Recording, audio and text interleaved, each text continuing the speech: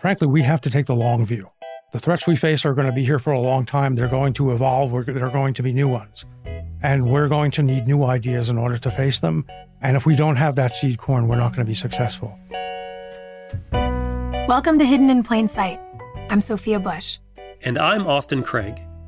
This podcast explores the real-life people, teams, and technologies that are solving society's most serious problems.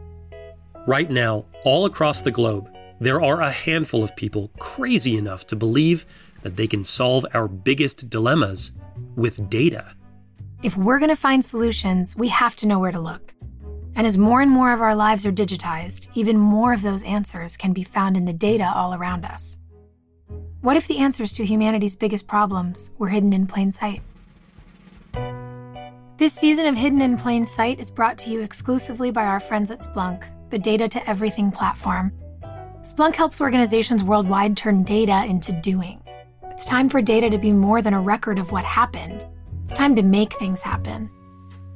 Learn more at Splunk.com or by clicking the link in our show notes.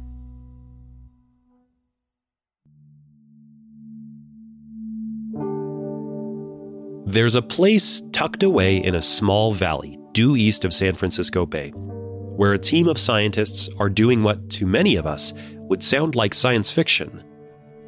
Originally built to study and safeguard the U.S. nuclear stockpile, this lab and its scientists have been at the forefront of innovation since its inception. And while their work on nuclear physics is still the best in the world, today the number of fields and pursuits of active scientific study here are really mind-blowing.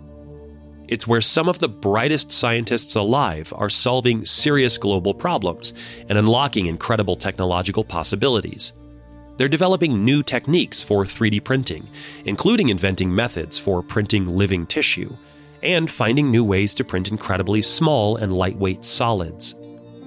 They're studying human brain activity by monitoring individual living neurons growing on electronic sensor arrays.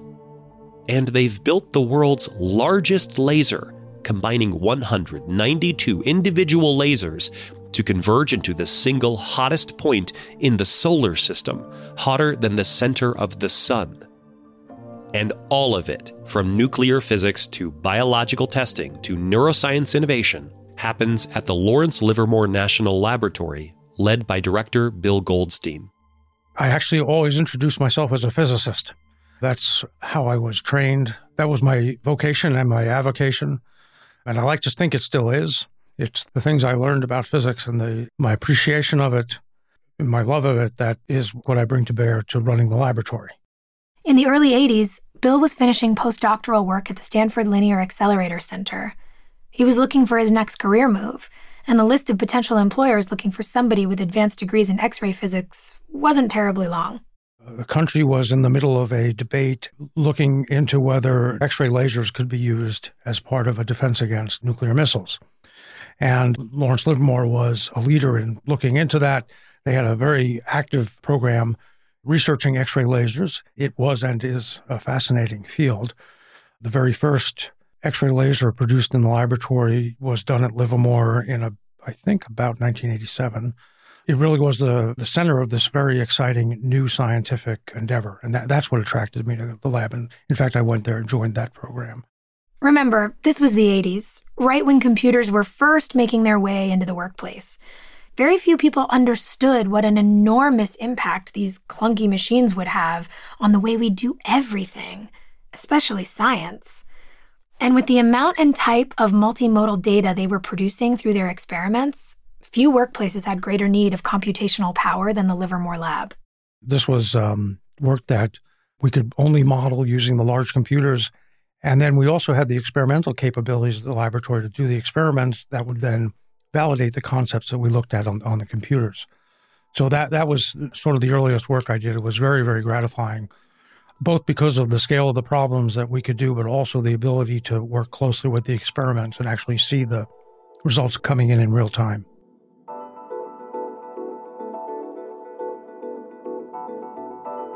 Today, the strategic defense initiative of the 80s is long gone, but combining high-powered lasers and high-powered computation like Bill's first work in the 80s, is still some of the most important work the lab does. The Livermore Lab is home to the National Ignition Facility, or NIF. This is the laser array we mentioned earlier, 192 lasers to be exact. The entire facility covers the area of 3 football fields and is 10 stories tall.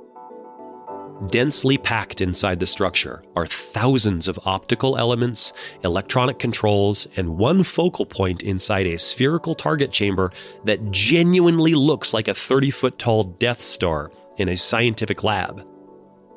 This is where all of that laser energy comes to a focus in a volume at the center about the size of a can of soda. Inside that cylinder, during laser experiments, temperatures are ever so briefly the hottest in the entire solar system, creating nuclear fusion that only happens inside megaplanets, stars, and this building in California. It's not just the incredible energy that makes NIF powerful, it's the precision of the facility. For any of the experiments here to produce valuable insight, everything has to be meticulously monitored. There are 66,000 control points throughout the laser array, and each of them have to be monitored continuously to ensure reliable function and consistent results.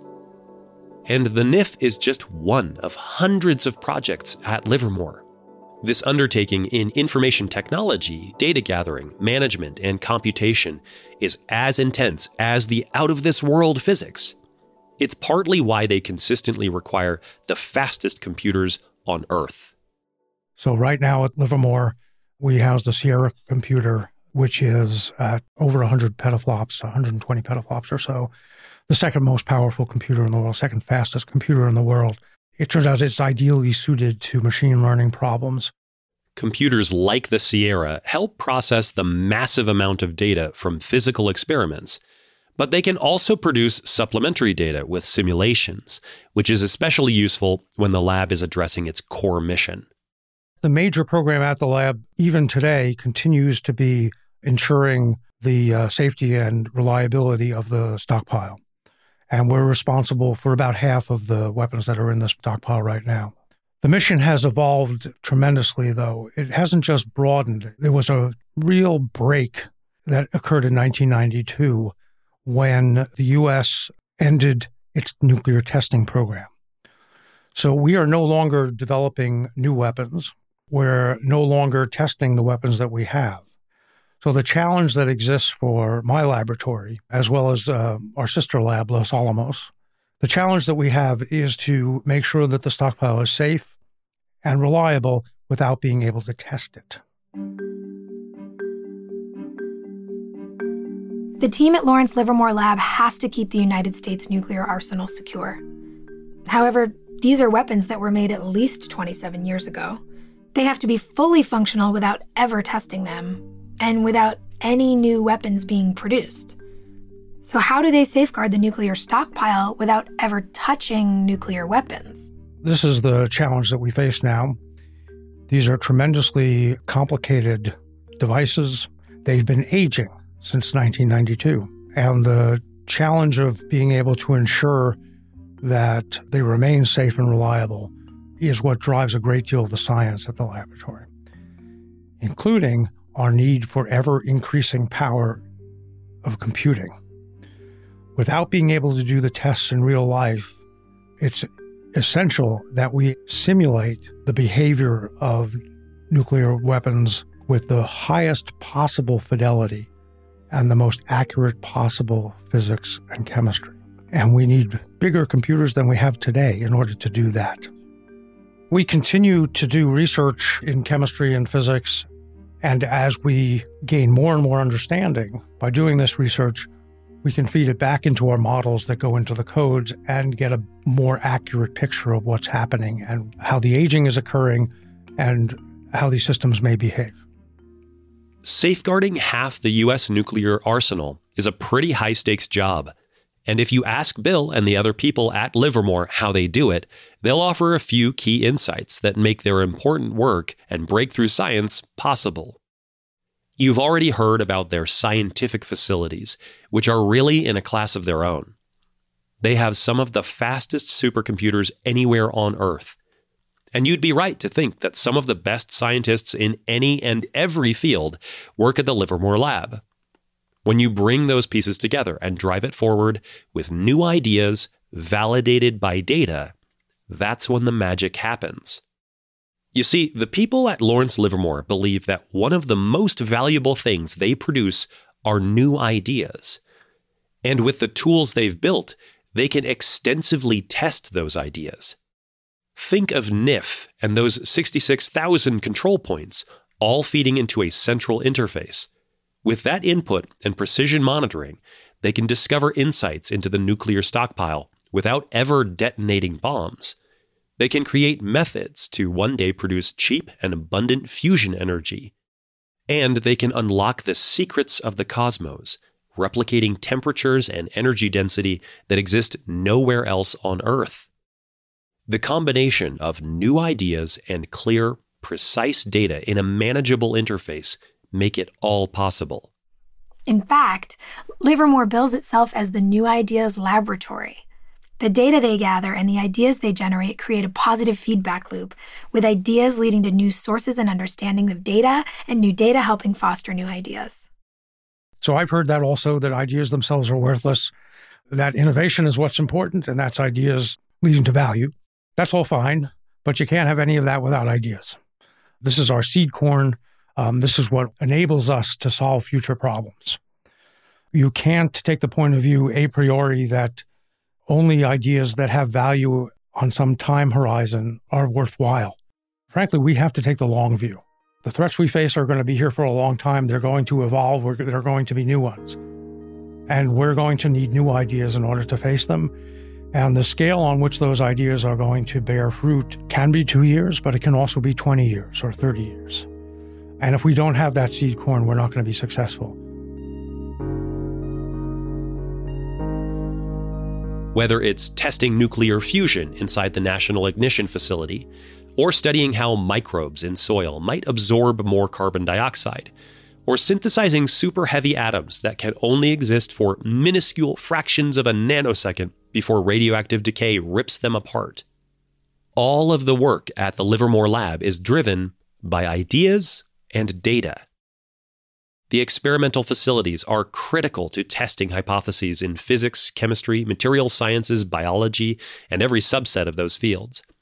This lab of new ideas relies on intricate systems of sensor input to provide the necessary feedback to tell whether their ideas are valid ways of understanding the material world or not. Data won't always offer insights or a new hypothesis. You still need the curious researcher to introduce groundbreaking ideas. But if you build a data-driven culture, it can help you figure out the right questions to ask. To solve the world's biggest challenges, we need something every child has naturally, but too many of us lose by adulthood. We need to fearlessly create and explore new ideas. When there's resistance to risk, there's almost a concomitant resistance to new ideas. There's the risk that a new idea will not pan out, will not be successful, will not have an application immediately. And that's a real risk. It's a risk that you've wasted money. It's a risk that you've wasted people's time. I see that at our laboratory. It's something we constantly have to resist and fight, is the tendency towards risk avoidance. We have to constantly remind people that failure is part of what they do. You don't succeed without having failed. In fact, failure in some ways is something that should not be in the scientific lexicon in some sense. I mean, if you do science and you follow the scientific method and you explain what you're doing, then the rest of the community can learn from that. Ideas matter. The impact of those ideas matter. Creating a culture where experimentation and idea testing is encouraged is no easy task. And although your organization may not have thousands of scientists in the pursuit of keeping the nuclear arsenal secure, you can experiment and explore big ideas too. With the seed of an idea and the right tools to understand the data, you can solve serious problems. Who knows?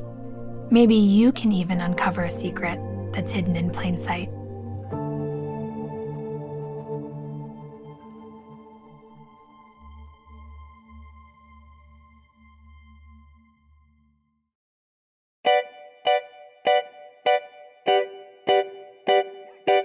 I'm Sophia Bush, and you've been listening to Hidden in Plain Sight from Mission.org. This podcast is sponsored by our friends at Splunk, the Data to Everything platform. In today's data-driven world, every company, big or small, new or old, is sitting on terabytes of unused, untapped, and unknown data. Splunk helps turn all that data into action. Using cutting-edge AI and machine learning, Splunk delivers real-time predictive insights that will help you on your mission to change the world. With solutions for IT, security, Internet of Things, and business operations, Splunk empowers people to make faster, better decisions and take action to get things done. It's time for our data to be more than a record of what happened. It's time to make things happen. Check it out at Splunk.com.